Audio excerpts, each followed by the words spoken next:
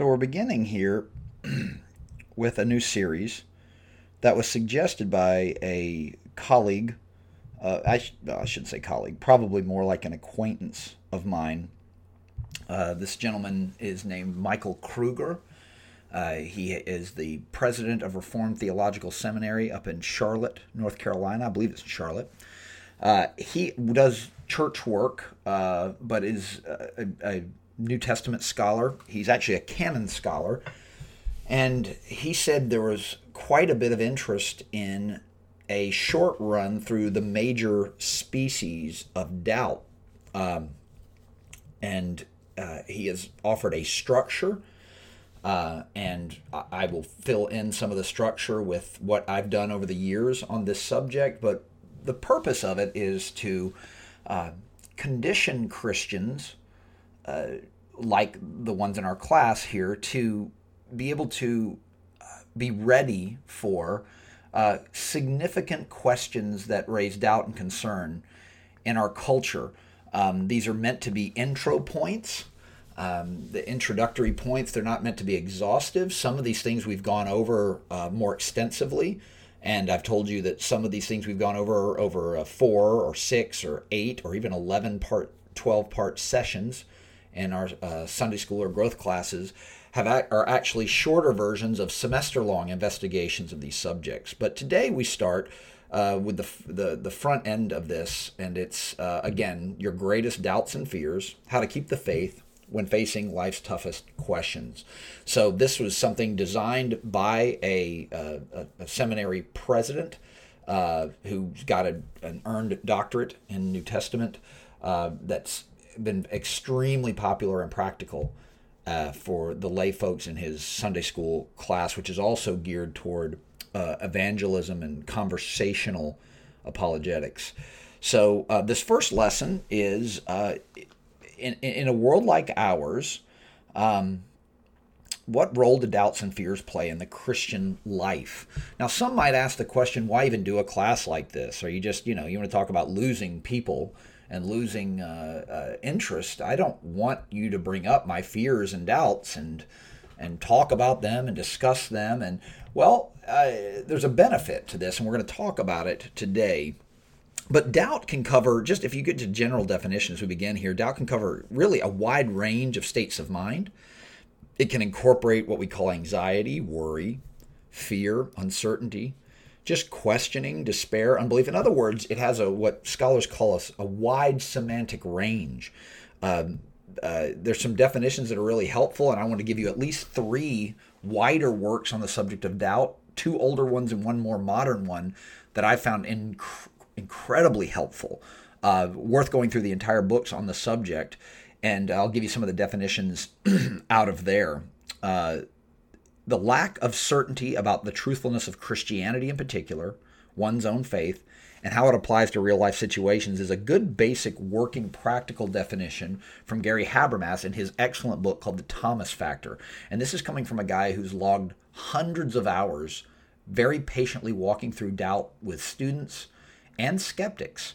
Gary Habermas, if you remember, the world's expert on the resurrection, a significant expert on the Shroud of Turin, and somebody who's educated himself with regard to NDEs, near-death experiences and deathbed experiences. His Thomas Factor is free on his website for a digital download at garyhabermas.com. His students run the website, and it's a great website, especially one that he just gives input, and the students basically pay for it, put it together, run it, and monitor it. But a lot of Gary's works are available there for free. He's just an incredible guy, highly credentialed, doesn't carry himself like a pedantic, arrogant, nose-in-the-air scholar, but is very down-to-earth, a guy's guy, and again, I could call him a fairly close friend. But yeah, the Thomas Factor is off Gary Habermas' site. The second one comes from another book that's, again, a little longer than the Thomas Factor, which is a small book from, in my opinion, one of the best orators living today. And he happens to be a Christian, the son of missionaries to China. His name's Os Guinness, and yes, that's the Os Guinness from the Guinness fame. His great his paternity includes the famous Guinness brewery, who started the Guinness beer and was a churchgoer. But he has 2 books on doubt. The older one is Doubt in Two Minds, and the newer one's God in the Dark. Listen to his working definition. Doubt is a state of mind in suspension between faith and unbelief, so that it is neither of them wholly, and it is each of them only partly. So really, really interesting. Guinness insightfully adds the Latin word for doubt is dubitare, comes from an Aryan root meaning two. So to believe or have faith is to be in one mind with regard to accepting something as true. To disbelieve is to be in one mind about rejecting it.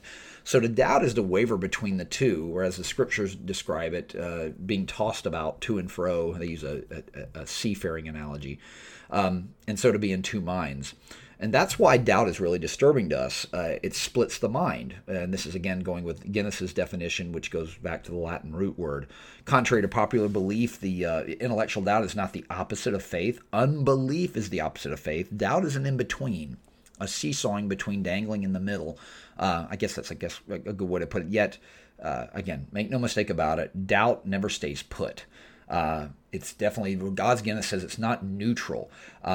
It eventually works toward either completing the doubt and finishing it into unbelief, or works its way in the other direction and can be extremely powerful motivator for bolstering one's faith and one's confidence in something.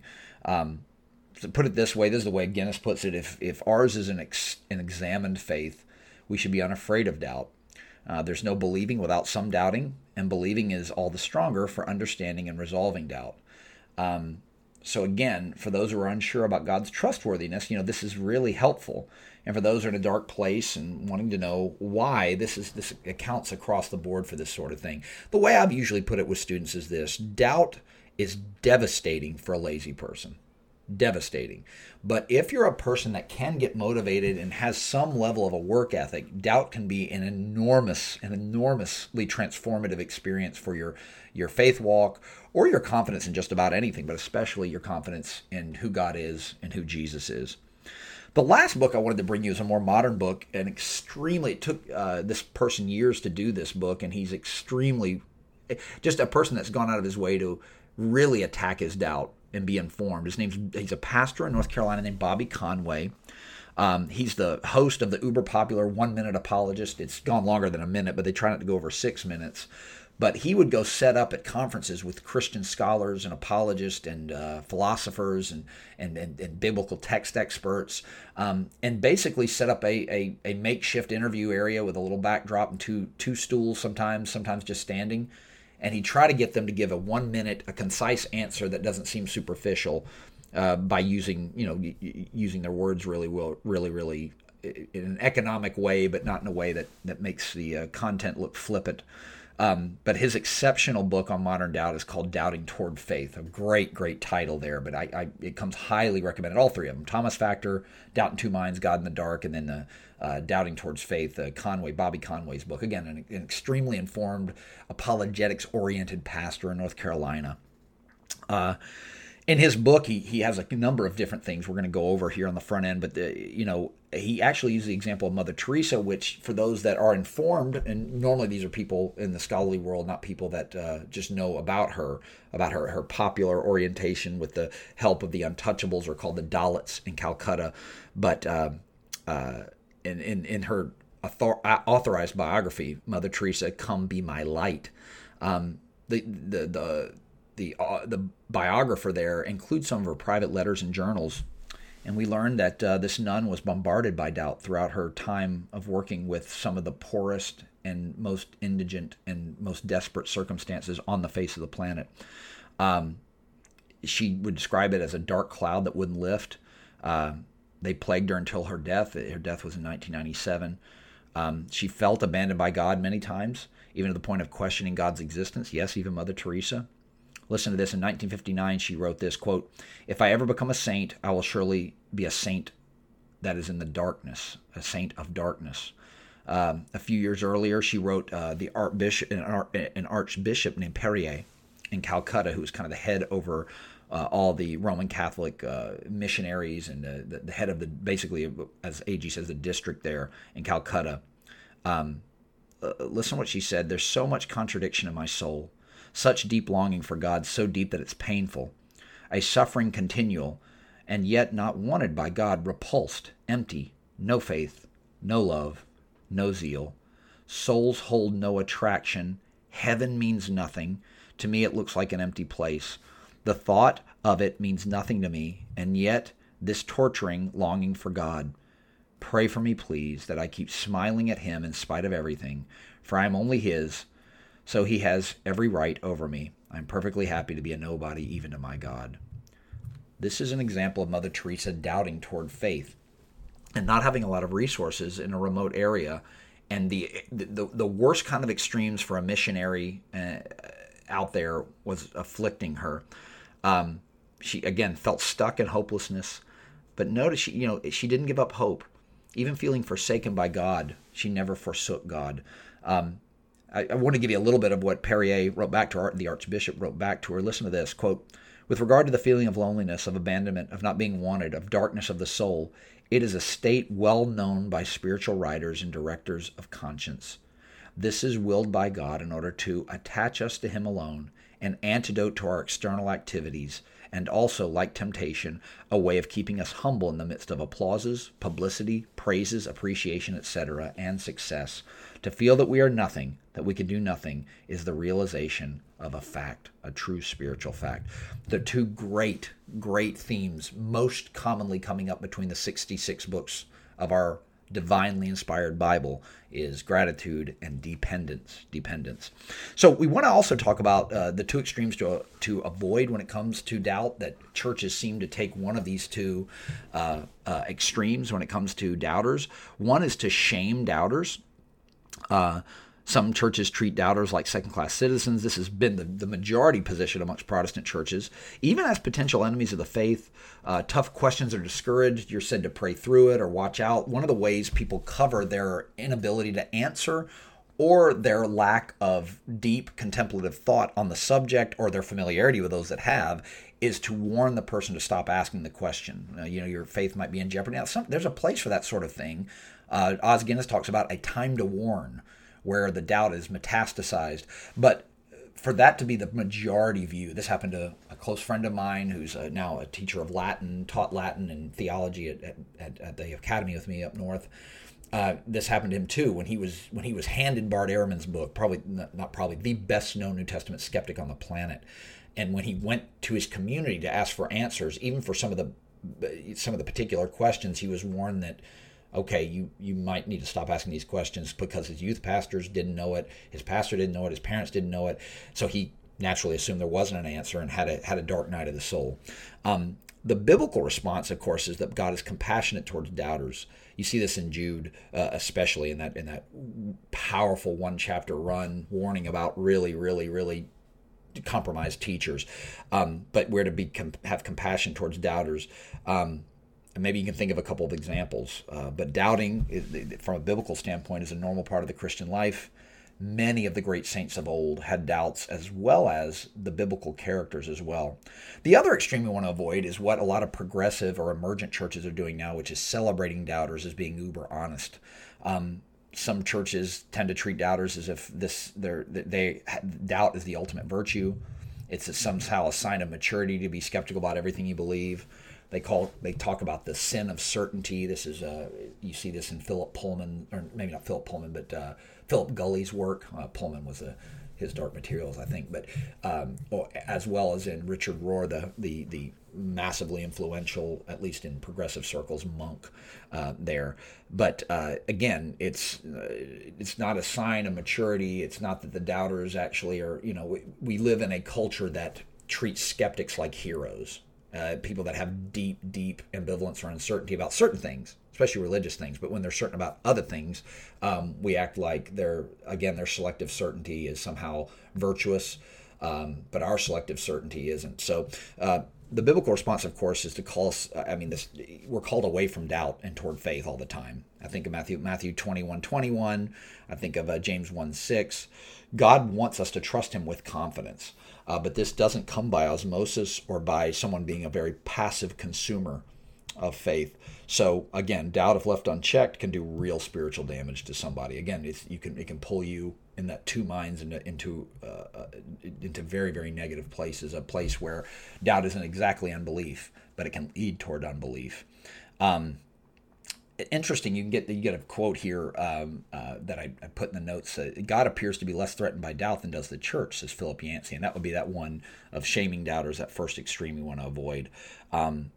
So again, on the other end of the spectrum, one positive thing to say, the in-between celebrating and shaming doubters, is a lack of doubt doesn't necessarily mean you're super spiritual. It may mean you're just shallow. I mean, we have to, again, so we don't want to celebrate doubters, but we also don't want to say that if you were without doubt altogether, that you're automatically super spiritual. You could just be shallow, or it could be that you have an earned confidence in what you believe. So let's get into the various causes of doubt very quickly. All sorts of questions come up with specifics. We talked about this in our class before when we've discussed this at length with questions that come from the skeptic. But, these sort of things run the gamut. God, why would you allow my spouse to die at such a young age? Why did my child have to get incurable leukemia? Why are so many starving children in the world? Can I trust the Bible? Isn't it just made up and full of contradictions? Hasn't it been changed a lot over the centuries? What's the fate of those who never heard of Jesus? Isn't Christianity just for weak-minded, superstitious, naive people? Does God really even exist at all? If so, what does he care about my petty little needs? On and on and on and on. Why? Like a chorus of a song we can't get out of our mind. The why questions tend to peck at our minds and our spirits. They just won't go away. But here's the thing. Again, this is where you attempt to attack doubt. And again, another thing to warn about that Gary is particularly good at pointing out in his book, The Thomas Factor, and in his discussions in general about doubt and working with so many high-end intellectual doubters over the years, is what you want to get away from is somebody who will constantly ask why to avoid making a decision. One of the ways we test whether a belief is authentic is, does it meet reality? Where does the rubber meet the road, where there's some sort of evidence that you actually believe this thing? I've said often that why is literally the most powerful human question, a question a human can ask, and one of the most immoral or at least irresponsible questions a human can ask. When why is employed to find things out authentically and to help yourself and others, awesome. That's at the heart of the scientific enterprise. But on the other end of it, if why is just used to put off doing something, when the kid, think of the kid that keeps asking why about curfew or why about cleaning a room, and the parent gets exasperated at the end of the long series of things, is because I said so. You want to be careful about that, the yeah, but, or yeah, what if. And Gary's really, really, really strong about this. Again, this is one way he says that people get into what he calls a rhetorical or a verbal pattern of letting doubt erode their faith. There has to be a way, hypothetically, you could come out of it. This happens when doubters talk to you and they just want to discredit you. They're called steamrollers. They won't give you credit for answering something plausibly or even credibly. Instead, they move on to a barely related subject that they think you can't answer, so they could just trip you up and discredit you in front of people. This is a really, really important point to make here, that the yeah, what if could be almost infinitely asked to put off coming to a conclusion about something. So you want to make sure that you don't have this sort of thing where just any question can come up, where they can just continue to say, but what about this? And yeah, but what about that? And then what about this related subject? And what about that? The yeah, but what about this has a lot of flawed assumptions in it. Here's a big one, that every answer to every question has equal weight and authority. And that's just not true. That, what about my alternative answer is somehow equated with your reasoned, logical, philosophical, or evidenced answer is just not, we may live in a culture that does that sort of thing, but it's an illegitimate move. It's assuming that all knowledge has equal validity or lack of veracity, and it's just not the case. We don't live that way, for sure. So, if you're one of the lucky ones that can't really relate to deep doubt, then I do think you can make this. I'm not sure you can make it directly out of the Bible, but indirectly that it's your responsibility to help those that do. Again, it's good to remember Jude's exhortation: have mercy on those who doubt. But again, we want to get through dark doubt and real tragedy by looking for really solid answers progressively. Some other issues that come up that really seem to be on the front end of causing doubt, or at least correlated to it, are unanswered questions. We've talked about this. Some people have just never heard really good arguments for theism or Christianity. That's a lot of people these days. Another that everyone in here can easily relate to is personal suffering and evil. This may be the number one cause of doubts, and something we will cover extensively, but also I think we'll try to burn 2 sessions on this to cover it as a cause of doubt that we can get used to having some answers, and to put these into the queue of conversational questions, some of the ways Christian scholars have ably interacted with evil and suffering. The corruption in the church, a big one. I'm working, as you know, at a church right now. Christians damage Christ's cause more than enemies and foes, said John Chrysostom, the golden-tongued preacher from early church days. Another issue that is biblically supported as well is unrepentant sin. Beliefs affect actions, but actions also affect beliefs. This is a big deal, that you can have unrepentant sin in your life and that be a cause of you pumping your doubts up and pumping your questions up and downing the solid things that have happened in your life and cause you to forget. Another is irrational worry. Some of us have been trained at our mother's knee to be doubters. And so we doubt about Christianity because we doubt everything. I've been described as a yeah, right guy. That doesn't mean I'm always plagued with doubt, but that does mean I tend to prefer evidence before I believe things. So, if you think about external to your mind, external threats, it'd be things like the new atheist trajectory that they put some people in, at least the internet, they seem to be living on the internet, internet bloggers, elevating to a popular level internet skeptics like Bart Ehrman, Reza Aslan, the Islamic questioner of the New Testament, and moral regression that we call progress. So like a legalization of same-sex marriage, celebration of transgenderism, used to be called gender dysphoria, and the dangers of marijuana as a gateway and an addictive substance that had really deeply negative effects on your brain. That's now gone. So this new moral progression, which is really a retrogression, can actually cause doubt to form because you're having to go against the move into legitimizing these things. Some of the internal threats, again, the church, if you have a church that either has people in it that let you down, we've talked about that, or even a church trying to remain culturally appealing by undermining the Bible subtly or even overtly. You have charlatan preachers who manipulate and extort their congregations. You have lazy, inept, ignorant preachers. You have pedophile priests in a significant segment of the American diocese and the Roman Catholic tradition. People are trying to give Christianity a facelift by having it go along with the spirit of the age that say we're going to help along this progress towards globalization and pluralism.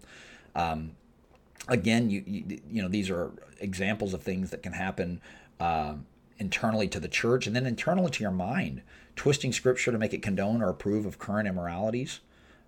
Many church leaders aren't really equipped to handle their congregants' doubts. The idea that style is more important than substance. And again, this creates a predictive trajectory of apostasy. You think of like Rob Bell and even Aaron Rodgers.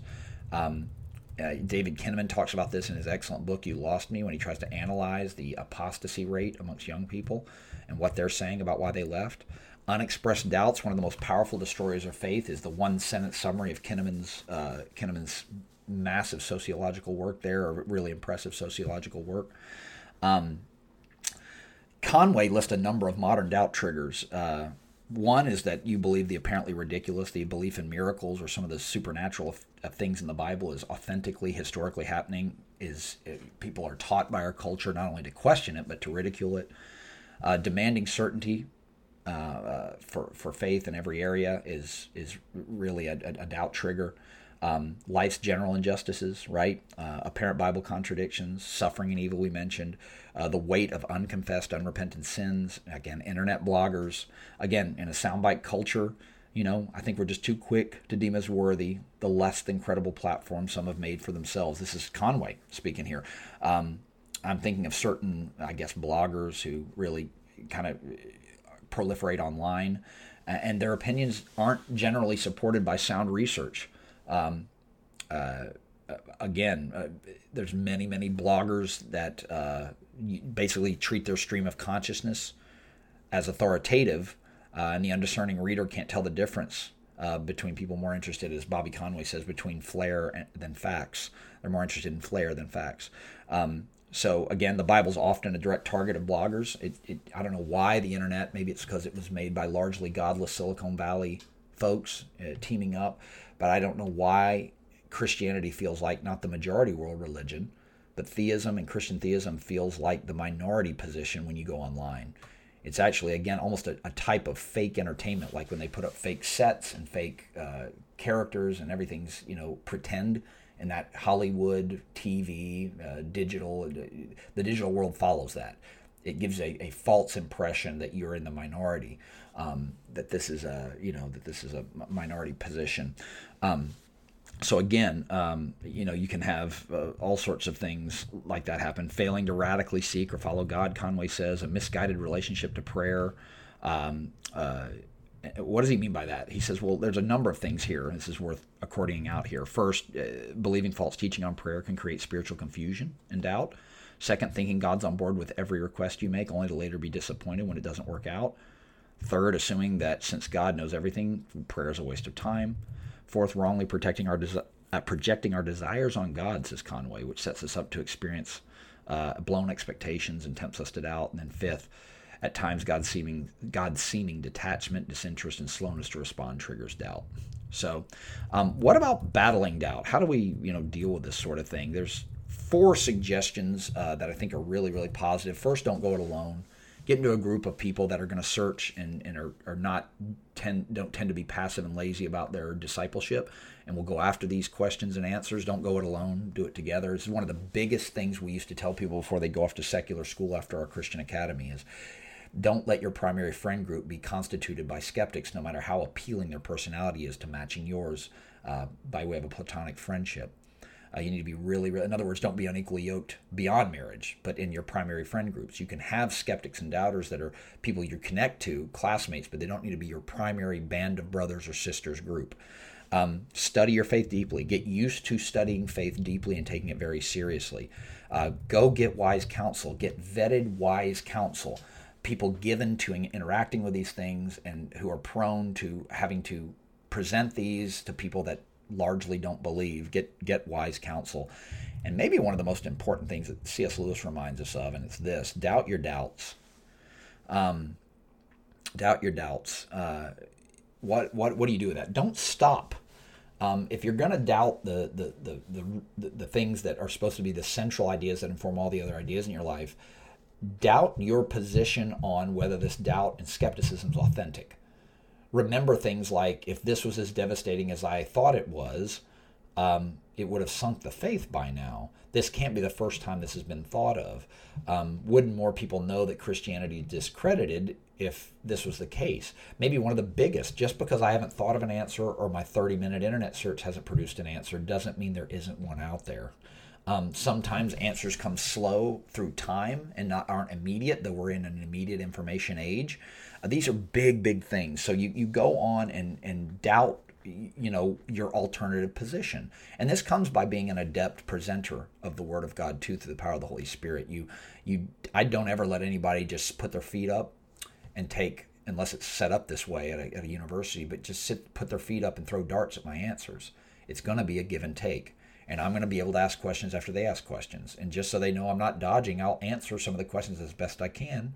But they're going to have to answer some questions for me too. So that's a way to get them to doubt their doubt. What alternative are you offering? Everybody needs to have an answer to this sort of thing or some sort of interaction with this sort of thing. What's your position? What's your alternate position? So again, listen to one of my favorite Russian authors, the again, inimitable Fyodor Dostoevsky. It is not as a child that I believe and confess Jesus Christ. My Hosanna is born of a furnace of doubt. How cool. This is not him saying I'm a super Christian. It just meant that this came not through the ease of being raised as a Christian and just the suffering that generally comes to people, but this came through me working out these alternatives and seeing how desperately bad they were, how pitifully poor these alternatives were to the idea of Christian theism. Again, as Conway says, doubt trumps wondering. It body slams mere curiosity. In its worst form, it goes beyond simply searching for answers to questions. Inevitably, it ends up denying the legitimacy of the questions themselves. Again, for Christians, I agree with them. Doubt can either serve us or sink us. It depends on how you deal with it. But things to remember, just as we close down here, doubting's normal. Again, I think Mark 9:24, I believe, Lord, help my unbelief. Christ is compassionate. God's compassionate toward doubters. Again, doubt's not a virtue to be pursued. These are just some of the bullet points. Doubt has many different causes. It's worth discussing where those come from and how to attack them. And doubt also has different solutions. I've found that some people just need a lot of good mentoring with somebody who has an evidence-based mind in Christianity. That helps them. I don't know if you know one of the most able defenders and scholars, New Testament scholars, and most able defenders, public defenders of Christianity today is a guy named Mike Licona. He's a close friend of mine. Gary Habermas personally mentored him through a lot of doubt in his master's program at Liberty. This is something that's really, really important. As a final, I did want to at least make a couple of comments here, and I'm just going to take one phrase from each one of them, or one sentence or so from each one of them. But I wanted you to listen to the thoughts of the greats, the people who have done an enormous amount of work for the kingdom of God and still have an impact today amongst Christians and non-Christians. Listen to St. Augustine, doubt is but another element of faith. Listen to the great John Calvin, who at one point was drawing 5,000 to 6,000 people a Sunday to listen to him preach. Surely, while we teach that faith ought to be certain and assured, we cannot imagine any certainty that's not tinged with doubt or any assurance that's not assailed by some anxiety. Charles Spurgeon, quote, I do not believe there ever existed a Christian yet who did not now and then doubt his interest in Jesus. I think when a man says, I never doubt, it is quite time for us to doubt him. The great C.S. Lewis, Clive Staples Lewis, quote, now that I'm a Christian, I do have moods in which the whole thing looks very improbable. But when I was an atheist, I had moods in which Christianity looked terribly probable. The Pentecostal theologian Karl Barth, quote, but in the crisis in my own life, I told my wife that for the sake of honesty, I had to go all the way back to my agnosticism and think the whole matter through over again. Arguably one of the greatest evangelists in the modern era, Billy Graham, Jesus called the devil the father of lies, John 8:44. Does this mean the devil is directly responsible for every doubt we have? Not necessarily. Often doubts come from within our own hearts and minds. But in reality, it doesn't matter where our doubts come from. The important thing is what we do with them, close quote. So again, the Bible also depicts many characters who are barraged by doubt. Think of even John the Baptist, who is called the greatest man. One of the best sermons I've ever read was The Greatest Man with the Greatest Doubt. It had been delivered and updated by someone, but incredible that Thomas, the herald of the Messiah, struggled with doubt and struggled with the idea that God could have delivered him and didn't. He allowed him to stay in that prison cell and be beheaded. So the Bible's full of doubters, and they all have something in common. They're all believers as well. Splintered believers, doubting believers. As Bobby Conway says, torn believers, humans like you and me. Sounds like an oxymoron, but these believers did eventually learn to doubt towards faith, and that's what we want to do here too. So to that end, we want to, again, great Christian scholar C. Stephen Evans, listen to this in their book. The great saints are not people who are always free of doubt, but rather people who are able to deal with their doubts and act decisively in spite of them. And that's what these characters learned, whether biblical or in the history of our church or our great tradition, from modern to medieval to ancient to pre-Jesus and post-Jesus. So It can be done. It's not easy, but it can be done. And God cooperates with us to bring us through doubt and to make our faith stronger by giving us beauty from ashes. So to that end, in this series, we're going to explore the causes that might just be correlated or causing doubt, specifically in people of faith, as well as people nominal in their faith, all the way to non-believers, what their greatest sources of doubt are in the modern world, and addressing them in a summary fashion, but nonetheless getting us more conversational about these things. So we hope you'll want to kind of stay with us.